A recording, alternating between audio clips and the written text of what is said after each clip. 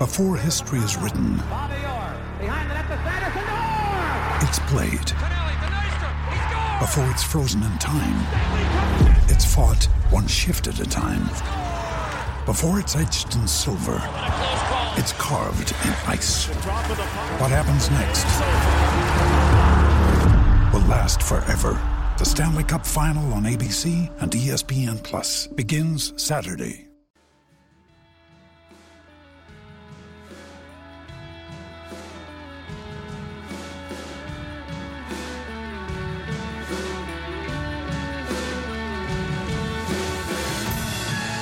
Hello and welcome to the Wisdom Cricket Weekly podcast. Before we start today's show, how does the offer of free beer sound to you? As a loyal listener of the show, we'd like to reward you with just that, free beer. Thanks to our friends at Beer 52, the UK's most popular craft beer discovery club, you have the opportunity to sip 8 free exclusive craft beers from all around the world. All you need to do is to go to beer52.com/wisdom, just cover the £4.95 postage fee, and the beers will be delivered to your doorstep. As well as the beers, you get a magazine and a snack as part of the deal. They send subscribers a crate of beer every month, and there's a different theme for the beers each time. You're able to pause or cancel your subscription at any time as well. As we discovered on last week's show, Ben's a big fan of the deal. We raided the office when the lockdown started. Yeah, although I found out that my mum traded my most recent box of beers for some eggs. I was on the phone to her yesterday, and she was like, "Oh, you're still getting those beers sent to the house, sent to like, my parents' house, because I did that originally so it had arrived for Christmas and just kept the address there because it's nice to have them when I go home." And she was like, "Yeah, you haven't cancelled it, but don't worry, the latest box I've just I traded for some eggs." And which with who? Yeah, that's the thing. I didn't realise that society in Aylesbury had collapsed to that extent that cash no longer had value and they had to revert to the barter system. But that's the world. So. That's the world we're living in now. Yeah. 10 craft beers only get you a half a dozen eggs. Yeah, one sheet of toilet paper, I think. Yeah. You've already heard their voices. I'm Yaz Ryan, and with me over Zoom in today's show is the managing editor of Wisdom.com, Ben Gardner, and the Wisdom Cricket Monthly writer, Jim Wallace. Before we get on with the show, the bulk of which will be a pre-recorded interview with Dom Sibley that was really interesting. Couple of questions. So first, Ben, does your Thai diving flatmate have a Wikipedia page? No, she doesn't. I mean, I think I probably have beat it up more than she would, which I guess is why I didn't know about it. It's still a growing sport in Thailand, I guess. Even the Thai women's cricketers, who are probably their country's best sporting team, I don't know if every single one of them would have a Wikipedia page, for example. So she doesn't have a Wikipedia page, but she is very good at free diving. So there you go. Wonderful. Yeah. Jim, how's quarantine treating you so far? The novelty's worn off, and I watched. Have you seen A Quiet Place with Emily Blunt? And I watched that the other day, which probably wasn't the best choice of film to watch because it's sort of a horror about what happens when something bad happens. I won't ruin it, but it's pretty terrifying. So. Number 2 coming out soon. Yeah. So that'll be for I'll save that for next month or next year when I'm still locked in. But yeah, I've escaped London. I'm at my girlfriend's parents' house, so that's quite good because for a multitude of reasons. Not that I'm killing grannies or anything like that. I had a good reason to get out of London. It involved the NHS, so you can't slag me off. Any hobbies that you picked up? Hobbies. I haven't picked up any hobbies, no. I'm a man who already has quite a lot of stupid hobbies, so I'll probably just donate a bit of time to them. I've started watching EastEnders. Really? I've never watched EastEnders before, and I turned on BBC One yesterday, and I ended up watching the entirety of the episode. There's a lot going on. I've never watched it before. There's a lot going on. That's what I was going to say. If there was ever a time to catch up, it was now, to binge the whole EastEnders. Yeah, maybe go a bit like how we're watching old cricket matches on the archive. You could go back to sort of Dirty Den and Martine McCutcheon, Yaz. Probably talk about cricket now. So we didn't really talk about it much on last week's show, and there's been quite a few developments in the last couple of weeks, in particular the last few days. So the ECB have announced that there's a £61 million package to help cricket in England and Wales combat the financial fallout from the coronavirus pandemic. Tom Harrison, the ECB CEO, said, "It is no exaggeration to say that this is the biggest challenge the ECB has faced in its history. Jim, this is an unprecedented level of support from the ECB, and it's encouraging that they've acted quickly, but also they've clearly set aside money for both the professional first-class counties, but also recreation clubs up and down the country. I think everyone seems to be saying that, all of what I'm picking up from my bunker, is that the ECB have done quite well in keeping communications going, and they've been quite clear with players, organisations, counties, clubs about the process they're going through, and they've not been rash and sort of made any grand statements to begin with. They've just sort of assessed the situation. They've made the right call as that's gone on. So yeah, I mean, obviously it's unprecedented times, and it's a lot of money. Lots of people I've seen have sort of had a few snarky jibes saying, that they'd have a lot more money if they hadn't spaffed a load on the 100 and stuff like that. But I mean, fair's fair for everyone. You couldn't really have predicted what was going to happen. So you can't really prepare for not having any money coming in or not having any live sport. I mean, it's pretty unprecedented. So yeah, I think they've done quite well. I think I've seen stuff about the financial reserves of the ECB having been depleted quite a lot in recent years. These are reserves that are normally supposed to account for things like entirely washed out test matches or exceptionally rainy seasons, which obviously this is way above anyway. So I mean, I don't think it would have quite prepared them for that, but I think that they were in a slightly tricky financial situation before now. Anyway, not tricky, that's putting it too strongly. But it also sounds like the 100 has slipped down the list of priorities in terms of if there is not much cricket they can get this season. It sounds like the T20 Blast domestically will be the thing that they prioritise, which makes sense. I mean, the thing with the 100 is that obviously the thing with the 100 is only 8 teams, which is in a normal year a questionable thing of if that's a good thing or not. But in a year when it's the only cricket being played, would be quite a foolish thing, I suppose, if you're not taking professional cricket to over half of the grounds almost at all, or high level professional cricket. So I think that is the right call. And also, I mean, I think they want to give the 100 the best chance to succeed still, which is probably next summer when they can actually give it its proper run, whereas now, if they're not really sure what's going on, that's a trickier thing to do, I suppose.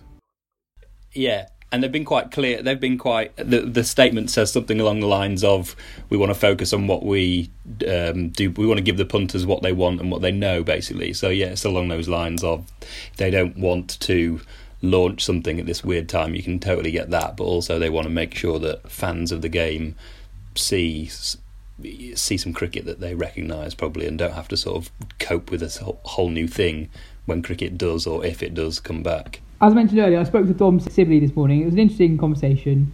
He's very honest about what he's thought and felt at various points across his career. We're the same age, me and Sibley, and we played age group cricket in Surrey and South London at the same time. So I've known the name Dom Sibley since I was about 8. Do you want to say the story, Yaz? I've said it before, and we talk about it. I talked about it with him briefly. Not that he remembered it. Dom said he was once dropped off my bowling in an under 11s game. This was before the technique change, so I don't know if it really counts. Where was he? Where did you snare him? So it was the only game on the boundary. It was the only game that we lost that season. He got 85 not out in a chase of 115. And this is when they needed about 5 to win, and he tried to win it with a 6, I think. And it was I was bowling around the wicket, I was being clever, and he skies it to long off who shelled quite a simple chance. Oh, really? Yeah. Well, anyway, this is the interview. Hope you enjoy it. So first things first, how have you been keeping up over the last couple of weeks? Joe Root said the other day that he's not picked up a bat at all. What are you doing to keep active? Yeah, look, it's obviously a strange situation, and obviously first and foremost, obviously trying to stay healthy and make sure you don't get ill, and then through England and Warwickshire, getting S&C sort of fitness stuff to do. So making sure I'm staying really active and not just lounging around the whole time. Do you find that quite hard to do at home, and also with like the prospect of the cricket season starting seems to be like distancing ever further with every passing day? No, I think obviously don't want to you want to stay active, like, as because we're sportsmen and stuff, and you used to training the whole time and stuff, so you don't want to I personally, I'd get pretty bored sitting around doing nothing all day. So I'm enjoying doing some fitness work and staying active. And I'm also enjoying spending some time with my family because I've not seen them for a long time. I've obviously been away for a long part of the winter, and also in the summer I'm up in Birmingham. So nice to spend a bit of time with them down in Surrey, and just nice to catch up. Have you picked up any quarantine hobbies? Like I've seen a lot of your England teammates go a bit mad on social media. Josh Buttler with his Pilates videos every day, giving cooking tutorials. Mark Wood with his dancing, etc. You're not getting into any of that? I did enjoy the dancing videos; they were good fun. I enjoyed Jason Roy's. That really made me laugh. Nothing too extravagant for me. Just keeping my head down and making sure I don't get asked to do one of those sorts of things. So, Dom, your career has always really interested me. So we're the same age, and I played youth cricket in Surrey. So growing up, I remember even from the age of 8 or 9, there was a lot of hype around you. You were already scoring bucket loads of runs. There was a myth that there's this guy called Dom Sibley. He scores loads of runs. Were you aware of that hype as a kid growing up? And did you have set goals about what you wanted to achieve in the game, even from a really young age? No, not really. I think, when I was probably about 13, 14, and I started doing the academy sessions down at George Abbott with the older guys who were playing second team cricket, that's when I probably really sort of got my drive to, maybe push on and maybe want to be a professional cricketer. Because I was playing lots of other sports at my school, and I was enjoying playing other sports, and just like as normal, young lads are, just like competitive and playing sport. And but yeah, it was probably around that age where started training with people who were a lot older and a lot better than me at the time, a lot stronger, and that probably sort of fast forwarded my development a little bit. So up until that age, you're just playing cricket because you loved it, and how much time did you put into a game? Because I do remember that you were always in the Surrey age groups, if not for a year above at times, always scoring lots of runs from memory. Was that just you basically just enjoyed doing that, and the success came quite naturally? Yeah, I think, I also, in the summers, I had, a few of my really close mates were playing. I did play for the year above throughout. And, I've got some really close mates and stuff from that who I'm still really close with. So, yeah, it was just a case of, having fun playing cricket, which I obviously enjoyed doing. And it was a way of spending time with my mates as well. You almost certainly won't remember this, but we actually played against each other a few times. And you were once dropped by bowling.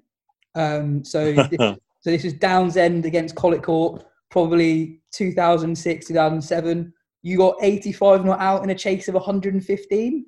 I remember that game because that's the only game we lost all year. Do you remember any of that? Collet Court, yeah, I remember playing them again, playing cricket against them, and also I think we played football against them quite a lot as well. I remember that day. I remember just having a sense of, I don't know, I've never played anyone in any sport who were just so much better than everyone else playing the game. And I remember before the game, everyone was talking about, they've got Sibley, we've got to get him out early. And then I remember, we just couldn't get near you. So you kind of alluded to it already. So how old were you when you thought, yeah, I've got a good chance of playing for Surrey one day? I think, you obviously have those,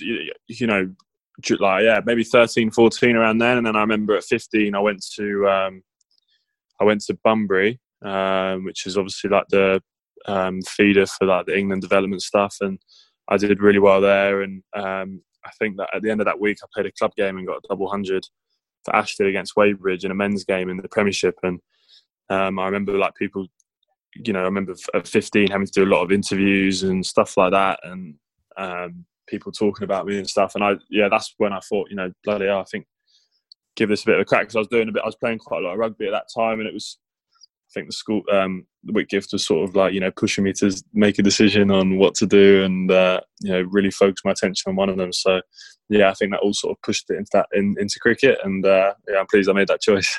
Was that an easy decision at the time? No, because I loved playing winter sports. I played rugby for Whitgift, and Whitgift took it really seriously. And to be fair, although I probably shouldn't say this, but I remember when we went on to the England programme at 16, we had to sign like documents to say we wouldn't play any winter sport. But I carried on playing football for while I was at Whitgift, to be fair. So I was a little bit lucky that I didn't pick up an injury. And I love football. It's one of my favourite sports. So yeah, I'm pleased I carried on. Did you have a favourite player growing up that you really looked up to, like an idol or anything like that? I think, when I was sort of coming through my teenage years and stuff like that, we were very lucky in terms of, like, we watched that England team that was amazing with sort of, Cook, Strauss, Trott, Bell, Peterson. So, I sort of grew up watching that team, and they were obviously winning every series that they played in. So, I enjoyed watching all of those batters in the top five, and they all were really different. I sort of, really enjoyed how everyone differently went about their stuff, and obviously you had the class of easy on the eye of Bell and Peterson was amazing to watch. Then you had the Cook and Trott, who obviously I played with Trotty as well, so it makes it a little bit more relevant. But the way that they sort of went about it, and they're just amazing run scorers. So watching them guys, and obviously I have people from abroad that I like watching. I love watching Virat Kohli, but I think he's amazing. But yeah, I really enjoyed watching the England team when I was younger, and like I said, just watching how they all went about it. What was it like then, not only playing with Trott and Bell at Warwickshire, but then getting an England team and playing with Broad and Anderson, players you've grown up watching your whole life? Oh, obviously it's a little bit, daunting at the time, but, they're all very welcoming and stuff, and they've been really good and really helpful in terms of sort of passing over information of what, what's helped them and to succeed in that environment. And, I can't have asked for much more, really. They've been really welcoming. So you made your Surrey first team debut at 17. You scored that famous double 100 against Yorkshire. You've not finished school yet, and every cricket fan in the country knows your name. That's not something that happens very often in cricket. It's the kind of thing that happens more often in football. Did that pressure on you as a kid? And if anything, does that make it harder for you because so much is expected so early? I think, sometimes sort of chat.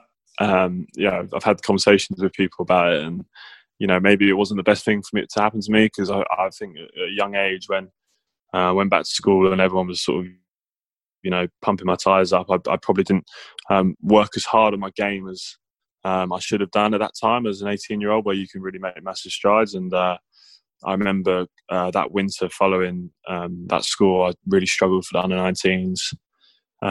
Didn't do very well at the World Cup, and then decided to play for Surrey through my A-levels that summer, and I played the first 5-6 games and didn't really get any runs. And it was tough. I sort of felt like a lot was being expected of me, and then maybe thinking in the winter when I was training that maybe I cracked it, and you'd never cracked it in cricket, and I wish I'd learned that lesson maybe a little bit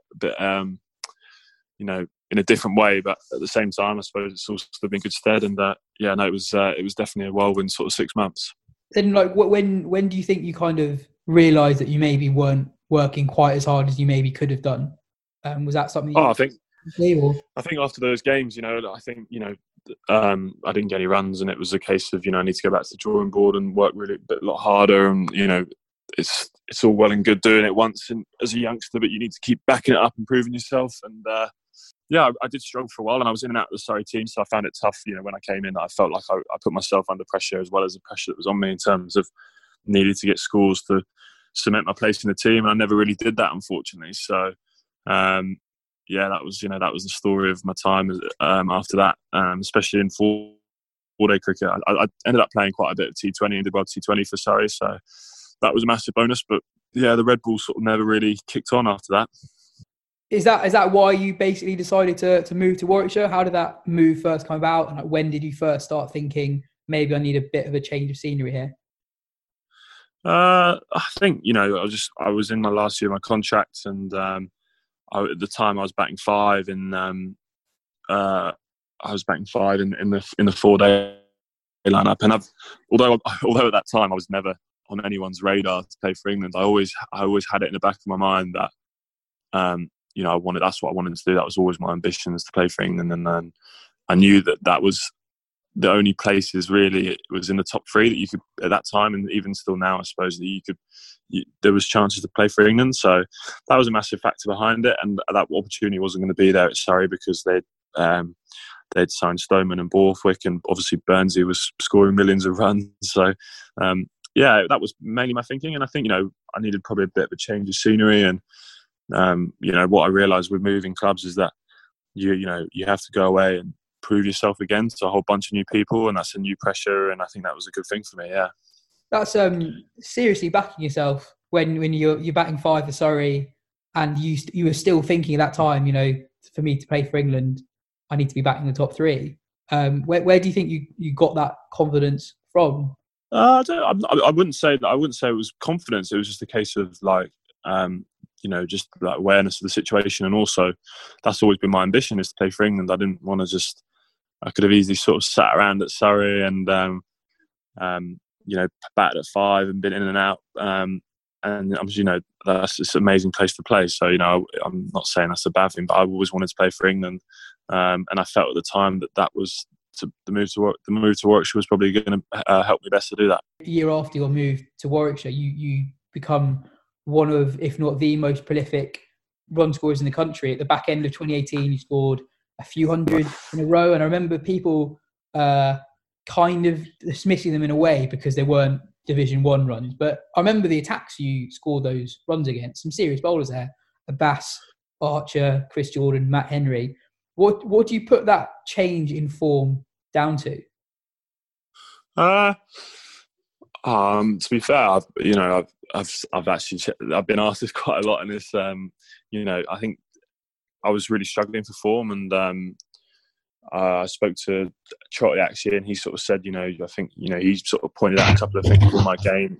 He pointed out a couple of things in my game that he thought was sort of stopping me from doing well, and accessing the ball in certain areas and stuff. So I made a few changes, and I also went and had a few nets with a guy called Gary Palmer, which has been well documented that I worked with him, and sort of just hit a lot of balls, standing a bit wider and a tiny bit more open, and then it's sort of gradually sort of progressed from there really. And I think obviously scoring those hundreds, I scored 100 against Leicester after just changing it, and that was obviously when you change something as a player and you've got to get runs straight away, it makes you it's nice to have, so you sort of feel that it's maybe working. And then it was the case of using that momentum, and then in the winter after those 300s, I was just grooving it and working really hard on making sure that I was feeling really confident come the start of the season. Gary Palmer's worked with quite a few high profile players, and he's kind of this mysterious figure, this batting guru who really helps players' careers. He advocates quite an open stance, right? And what do you think that's something that could be replicated more? Traditional batting stances being side on, but Palmer's pupils seem to be quite open. Do you think there's merit in that becoming a more widespread trend in cricket?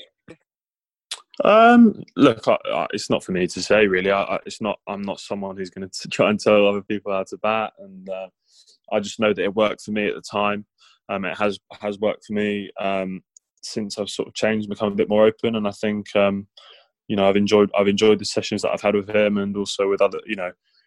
Although I've obviously used him and that's been well documented, I've also worked a lot with Trotty, and I've worked a lot with Tony Frost at Warwickshire. So. I'm also wary that he gets a lot of credit, but I know that a lot of people are putting a lot of hard yards behind the scenes to help me get to this point. And I think like you said, it's obviously it looks a bit different and stuff, but I'm not sure if it will become widespread. I know that most coaches teach the technical way of the textbook way, and I'm not going to tell anyone else how to bat. On your last couple of years in county cricket, we've got a question in from one of our listeners. Henry Clark asks, are there any bowlers that you faced in recent years in county cricket that you think are really underrated who have not played international cricket yet? This year I thought really impressive bowler was someone that I've never faced before, and that also not really heard of because of obviously being down south and he was in the north. Was Matt Milnes at Kent. Yeah. I think he moved from Nottinghamshire, and he really impressed me. He's a good bowler, and I think he took 50 wickets in the end. I think he was the English wicket taker, seam bowler in Div 1 last year. Right? Was he? Yeah. Oh, okay, I didn't know that. Yeah, no, I thought he was really impressive. Bowls with good pace and swings the ball, and he's definitely a good bowler. Good signing from Kent. Well, that's a really good answer. To be honest, that's somebody that people, like last season in particular with the World Cup and the Ashes going on, people probably watched and followed the championship less than usual. And Milne's somebody who has actually he's gone on the radar, but was seriously impressive last year. So then, as the summer went on last year and the runs from 2018 came into 2019, how much were you thinking about that England call up? Did you think there was a chance that you might play that summer itself, or were you focusing more on scoring many runs as possible and hoping to get on the plane for the winter tours? Look, yeah, obviously, I'd be lying if I said that I wasn't thinking about it, because there's a lot of talk about it and stuff. But I think what I did well was I tried to just park that as much as possible. I was very lucky in terms of the fact that I had good people to chat to around me, because with all that speculation flying around, it was good to get stuff from my chest. I had good support network, and especially guys who've been in that situation before. So obviously chatting to Belly, who was obviously around the environment. Farbrace came in, and they just said obviously it's difficult, and players obviously, and they'd seen players in the past when that sort of chat had been flying around and get too involved in it. And I sort of just tried to try and concentrate and work as hard as possible in my own game and try and take care of what I was doing rather than watching what other people were doing. And obviously I didn't play in the summer, but I was obviously really pleased just to obviously get the chance to play this winter. So what was it like when you got that first call up? Where were you? Who were you with? I was actually we were fielding against Yorkshire, and it was supposed to be announced at 2 p.m. and I was looking, I was like 150. I was looking up at Trouts because we were fielding. So I said to Trouts, you keep holding my phone, and if anyone hears anything, or if Ed Smith calls or James Taylor or whatever, just sort of get a message on so I can come off and quickly just answer it or whatever. Got to 2 o'clock, nothing. I was losing my head a little bit in the field. So I was like, I need to go off to the toilet for umpires. Oh, I was just because I was wondering, it's supposed to get announced at 2 and it got to 2:30. So I went off, and then I looked at my phone and I saw that Ed Smith had texted me saying, trying to get hold of you, didn't realise you were fielding, or something along those lines. And then he said, just we'll chat later. But you're in the squad for New Zealand. And then I went out to field, and it came on the tannoy, which was nice. And it was just, it was weird. It was a weird feeling. It was more of a relief, because I've been, probably the week before, I remember after the Notts game where I scored some runs, it was all I was thinking about. So I was really sort of, wasn't sleeping much, and it was just a case of whether I was in or not, it was just nice to know, so I could just sort of get it out of my head a little bit. Yeah, so how was that first experience playing for England? Because I don't know, you sound like someone who was thinking about or dreaming about playing for England for a long time, and that was a goal of yours.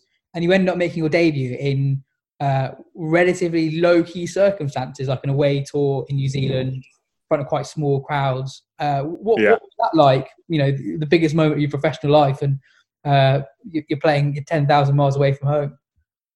No, it wasn't too bad. I had my family out there, and I also the family that I lived with in Perth when I played cricket over there for 3 years were over there. So I had a lot of familiar faces, and it was obviously a really, really cool moment to have them there. And obviously at the start I was nervous when I batted, but after 10 minutes or so, it felt like just another innings, and that was it was a good experience. I didn't score as many runs as I'd like to do in New Zealand, but it was a good experience and some good learnings for sure.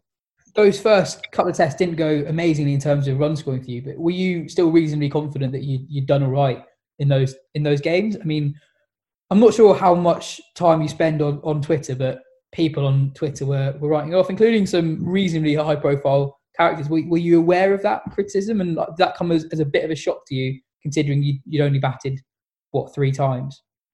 Yeah, definitely. I knew the stuff that was being said, and look, it's always tough to hear when you especially after 3 innings. Obviously, I didn't play very well, but I knew that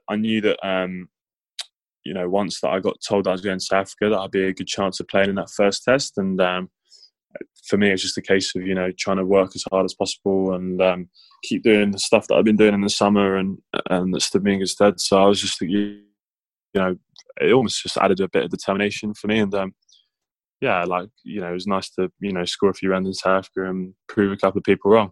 But that can't have been something that you've experienced much before, just given that the scrutiny at test level is unlike anything at county level. That can't have been easy, receiving that criticism so early into your career. No, but to be fair, when I left Surrey, I got a fair bit of stick, so I was kind of used to a little bit of, getting a bit of bashing on Twitter. So, obviously it's a bit of a shock to the system, but at the same time, I suppose you got to try and make the best out of a bad situation, and that was for me trying to sort of add it as fuel to work really hard and try and prove people wrong. I'm always. I remember last year speaking to Ben Duckett and Joe Clark on this podcast, and I'm always surprised that cricketers are on Twitter. Like, I just don't see the game like this. Like, you're open to so much crap from faceless trolls online. Oh no, well Duffy's definitely very vocal. Yeah, and like I remember with you and Matt Parkinson over the winter, it was people who had basically never seen you guys play before, and because you don't play in particularly conventional ways, people are writing you off ludicrously soon. Moving forward to South Africa, I remember your 100 at Cape Town. What really struck me, and I think a lot of other people from that innings, was the trust you had in your game plan. Like, in your first 3 and a bit tests, you basically never drove the ball at all. But as the ball got older and the bowler got more tired, you showed off your shots a lot more. Is that a fair observation? And if so, how did you develop that mindset? Because it's increasingly rare among younger players these days to be that disciplined. Yeah, I mean, it's obviously, it's just something that's sort of, spending time at the crease for me and learning about my own game is, I knew that, especially in a game situation, that we needed to sort of set a platform. And I knew that, in that situation in Cape Town, that it was going to be a case of, if we could get, a solid platform, there were guys that were going to come in and, obviously score quickly, and we could build a really, really good lead. So that was, trying to, I learned from the mistakes from the first innings where I nicked off to Rabado from a good ball, but at the same time being, critical of myself. I could have left it. It was just a case of trying to leave as well as possible and, grind them down and then sort of, like you said, open up a little bit on the offside and put away some width on offer. And I'm lucky it sort of came off a little bit. That must have been it must have been pretty fun, that partnership you had with Stokes when you were approaching your 100. I think was it third or fourth morning, and Stokes just came out. Fourth morning, yeah. What was that like, being the other end of that? I thought Stokes was going to get to his 100 before you at one point. Yeah, to be fair, mate, although it was obviously amazing to watch and fun to watch, it wasn't the most. I would have much rather have been on 100 when it was happening, so I could have enjoyed it a bit more. I was sort of more panicking about getting to my first 100, but it was obviously pretty cool to watch, and it took the pressure off me, and I could just go about my business under the radar while they were worrying about Stokesy. So it was good fun to watch, and just relieved it all went well. Yeah. Then what was that moment like when you got to that first 100? Yeah, it was cool, mate. Like, I felt emotional. And yeah, it's almost, it goes quick. It goes so quick, like a blink of an eye. I wish, you wish you'd get a chance to sort of relive it. Obviously, I hope I will score more hundreds, but it was good. Like, obviously, to have Stokes out there and he was whacking it was obviously great. And just to put the team in a strong position to win a Test match was a pretty cool feeling. Yeah. And then it wasn't, you didn't just get 100. It was a match-winning 100, and that Test had that amazing finish with Stokes again taking those wickets at the back end, day 5. There's an amazing. I'm not sure if it's a picture or it's a screenshot of the slip cordon, and it was you, Crawley, Pope, and Best standing next to each other. At that point, none of you had played more than like 4 Test matches. You were the oldest at 24. That must have been really cool playing in an England Test win with people so young. Like, it's an amazing experience to go through together. Yeah, definitely. It was obviously. I think for us all, it was, or maybe not Popey actually. It was our first Test win, so to obviously in those circumstances and at that ground as well, to get that win together was amazing. And we had a few days off actually after Cape Town, which was really nice. So a few of the youngsters who don't have wives and kids, I think the wives and kids were all out there at the time. So we spent a fair bit of time together after the Test match. It was pretty cool to spend that time together and sort of look back on it with with some great memories. Sibley's quite dramatic upturn in form. Bellier Championship 100 for 4 years, and then to England opener within an 18-month period. Ben, can you think of any other players who had similarly dramatic upturns in form? Yeah, well, I suppose Sibley's is dramatic in its own kind of way because there was the such a spectacular start to his career when he was broke records for being the youngest in certain categories to get a double 100 for Surrey, I think. And then, so even though he's not that old now, he has already obviously experienced a lot, as you talked about there. But yeah, I mean, I suppose Ian Ward, Sky Sports' own Ian Ward, is sort of similar, who had a go at pro cricket, I think in '92, and then fell out the game, had a lot of different jobs. So he was at one point worked at Heathrow as an aircraft cleaner, and also was also a petrol pump attendant at one point. And then came back and played a very important part in that dominant Surrey side, and then got his England caps in 2002, I think. 2001. So how many years was he out for then? I think it was from like 92 to 97, so about 5 years. The mid-90s. Yeah, just playing club cricket. Yeah, and it's not as if England was stocked for batting talent at that point either, so it's must have been a... It'd be interesting to see if he puts down his sort of consummate broadcasting act to being a petrol pump attendant. You know, he's coming into contact with a lot of people regularly, lots of different backgrounds. Sort of honed his interview technique. He's got that. He is a good interviewer, obviously, and he's got a very good interviewer face. I think a really good sort of stern, like furrowed brow as he asks about like how was your 60 odd in Antigua kind of thing. And you'd ask the other pump phone, he's like, do you want diesel or unleaded, and sort of nodding his head with his furrowed brow. Obviously, you listening to the podcast won't quite get the effect of this, but it's a very good. Anyone else? I feel there should be loads. I've got another Ian. Yeah. I went for Ian Bell on an international. No, yeah, because he started. Well, his first series was that 2005 Ashes. He was like wet behind the ears and he was getting abused by Warren and that, and he looked like a little boy. And then I think he got 150 maybe at Old Trafford in that series. Maybe scraped 250s. And then gradually, and everyone used to say, he only gets easy runs, all that sort of thing. And then I guess he pretty much single-handedly won the Ashes for England in 2013 with 3 tons in 3 different tests. I think that's quite a good shout actually, because there was obviously the thing with Ian Bell where he'd only get 100 when someone else got 100 in the same innings, which is obviously that's quite a good problem to have as a Test team.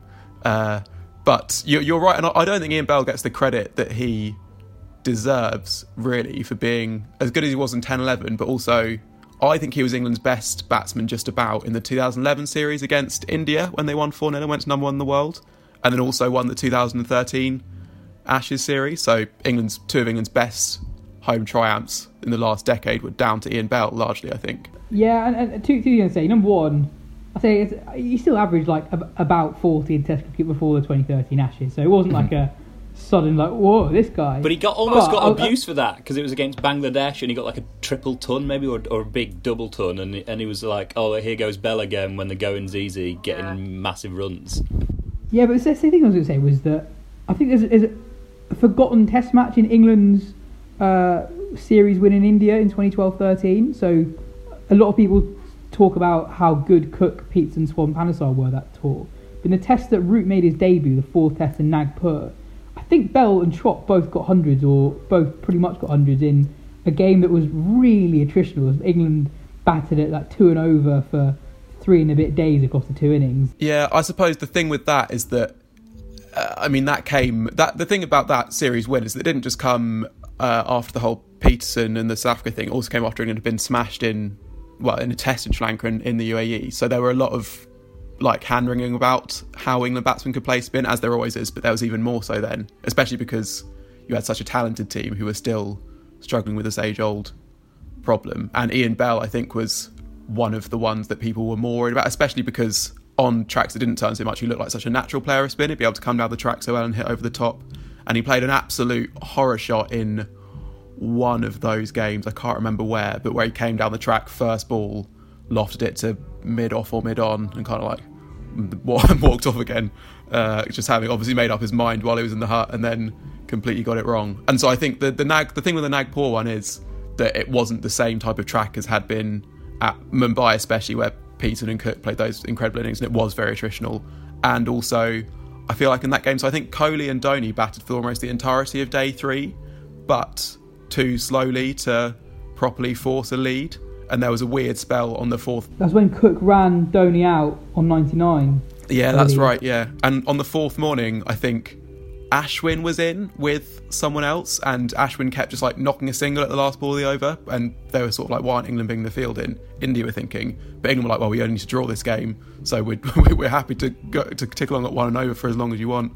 And then eventually they realised and declared about 10 runs behind, I think. But by that point, so I mean, Bell's and Trott's hundreds were valuable, but I think that, I mean, for example, in that series, Compton averaged the lowest of England's top order batsmen, or of England's batsmen, but I think was maybe England's third most valuable batsman in that series, behind Cook and Peterson. But another player that I found who very much improved was Darren Stevens, obviously with the ball especially. So he had, I just had the stats up. So up until 2010, he'd never taken more than 20 wickets in a first-class season. And having started his first-class career in 1997, so that it was only at that point that he started to bowl regularly. And I actually didn't realise that last year was actually, by average, his best ever season with the ball. 54 wickets at 17. Like, I knew he was good and good enough to sort of get that slightly cathartic contract extension. But yeah, and in Div 1 as well. What a champ. So he's been going since 97, is that right? So 97 yeah. to 20, so, oh my God. When were you born, Yes? 95. Okay. Right in the middle of Ian Ward's petrol pumping days. Another name that came to me was Jack Leach. He kind of, so his first 4 seasons in first class cricket, he took 2 wickets at 97, 13 wickets at 25, 8 at 35 and 16 at 26. So he actually did all right, but hadn't played that much. And then the 2016 year was the year that Somerset nearly won the championship. That was the day that Middlesex won it on the last day of the season. And the end of that year, as somebody who people felt like he really should have gone on all the England tours to Bangladesh and India. But at the start of the year, he was someone who people had barely heard of, and he's basically continued at that level ever since. So kind of like Sibley, he was quite young, but Sibley was only 22, 23 when he had the sudden upturn in form. I've got 2 more. Nice. Both international ones. There's a really obvious one in Steve Smith. Yeah. Brought in as a sort of jokey leg spinner who batted 5 or 6, and I knew Ben would have his finger up for this. Side bottom. Go on, Ben. No, on Smith. I think Ben's going to object.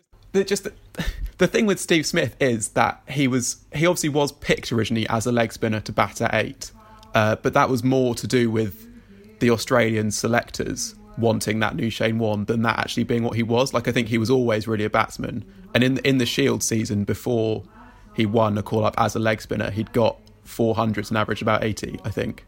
So there were the signs that he would be a very good batsman even at that age.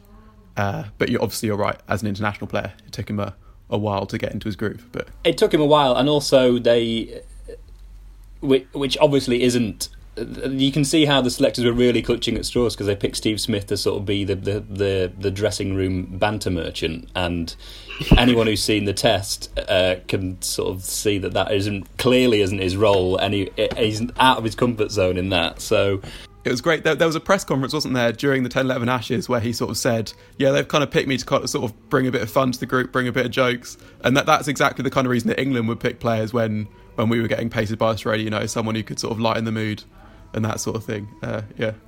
Yeah, there's a certain lovability to a lot of these cricketers as well. Like David Steele was one that I came up with. And actually, I don't know if how good or not his record was in the early part of his career, but he obviously did start very late as a 33-year-old and then was just very brave against fast bowling, if not prolific, and was Sports Personality of the Year. Obviously, the sort of the sore thumb in that list of cricketers to have won it. Called him the bank clerk who went to war because he had his silver hair and his spectacles. It has to be said. He was one of those 33-year-olds. So I'm 31, 32, not long off, and still look about, 15. But say so yourself. Yeah, I'm aging in all the wrong places. But who are we talking about? David Steele. Yeah, he looked ancient. He looked like 50 when he was playing, and so when he was 33, and then I was reading something about Atherton. I'm always reading about Atherton, but he was 25 when he was made England captain. Again, he always had quite an old face for his age, so he sort of grew into his age thing. And Sibley is one. I was so shocked when I thought he was like, he looks 40. Anyway, I don't know why we've gone down this sort of rabbit hole of appearances. Sorry about that. Well, it's entirely led by you as well. It's great that the one podcast that Dom Sibley is definitely going to listen to, and you've chosen to say he looks about 40. Yaz, did you have any, Yaz? No, Leach was the one that stood out most. Let's move on to the Saturday night stat this week. Yes. Not perhaps as exciting as recent ones. I thought it was quite good, but didn't get the reception I thought it deserved. From the point of Stuart MacGill's Test debut, 30th of January 1998, MacGill had a better record in home tests than Shane Warne, 135 wickets at 27.68 versus 156 wickets at 30.42. And also, the record in tests they played together, MacGill's is significantly better. He averaged about 22 compared to Warne's 27.28.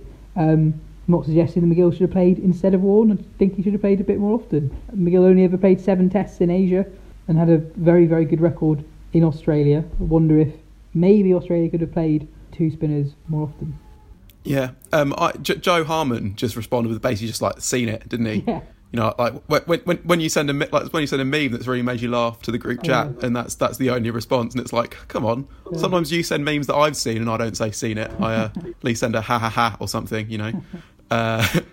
But yeah, I mean, we had some good discussion on Twitter about that, didn't we? I think Tom Evans, sometime Wisden writer, and at the Liverpool Echo, said that he feels that Shane Warne was just worse on turning pitches.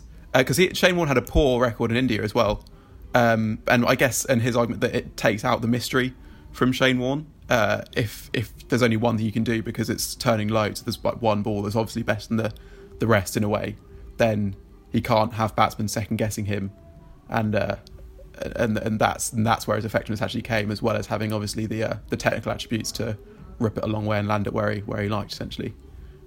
Which I thought was interesting. Is there a school of thought where Warne saw him more sort of he because Warne's well known for being helpful to his own country spinners and other opposition spinners and all that sort of thing? Was there a school of thought that he perhaps wasn't, him and MacGill didn't rub along quite so well, and maybe Warne was, there were too much of a rivalry maybe between them, that they didn't ever share? I mean, I don't know how many tests they shared, but they didn't share a lot of test matches. So it's 16 tests they've played together. I can't imagine that doing anything other than spurring Warne on, though. If there's a little upstart nipping at his heels for him to just raise his game. And I guess that the other thing with Warne is that they say that he sort of earned a lot of wickets for McGrath and for the seamers, and maybe the same could be true of MacGill. If MacGill was bowling a more 4 balls, so you felt you could get on top of him more, whereas Warne, you just knew you had to play him out, then maybe when they were bowling alongside each other, they would attack MacGill because they knew they wouldn't be able to attack Warne, and therefore he got more wickets that way, possibly. Yeah. I think it's a good stat, yes. Thank you. Well done, and definitely keep sending them. Thank you. I definitely will, don't worry. I hadn't seen it. I think that's all we have time for on this show.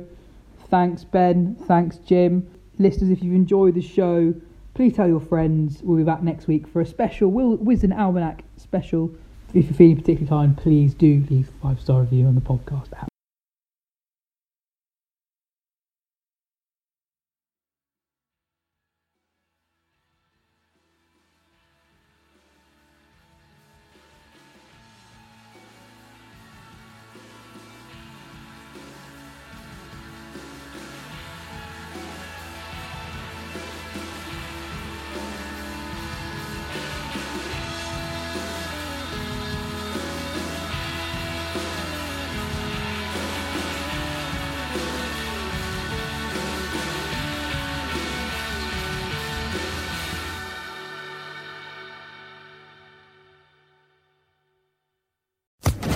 Social Podcast Network.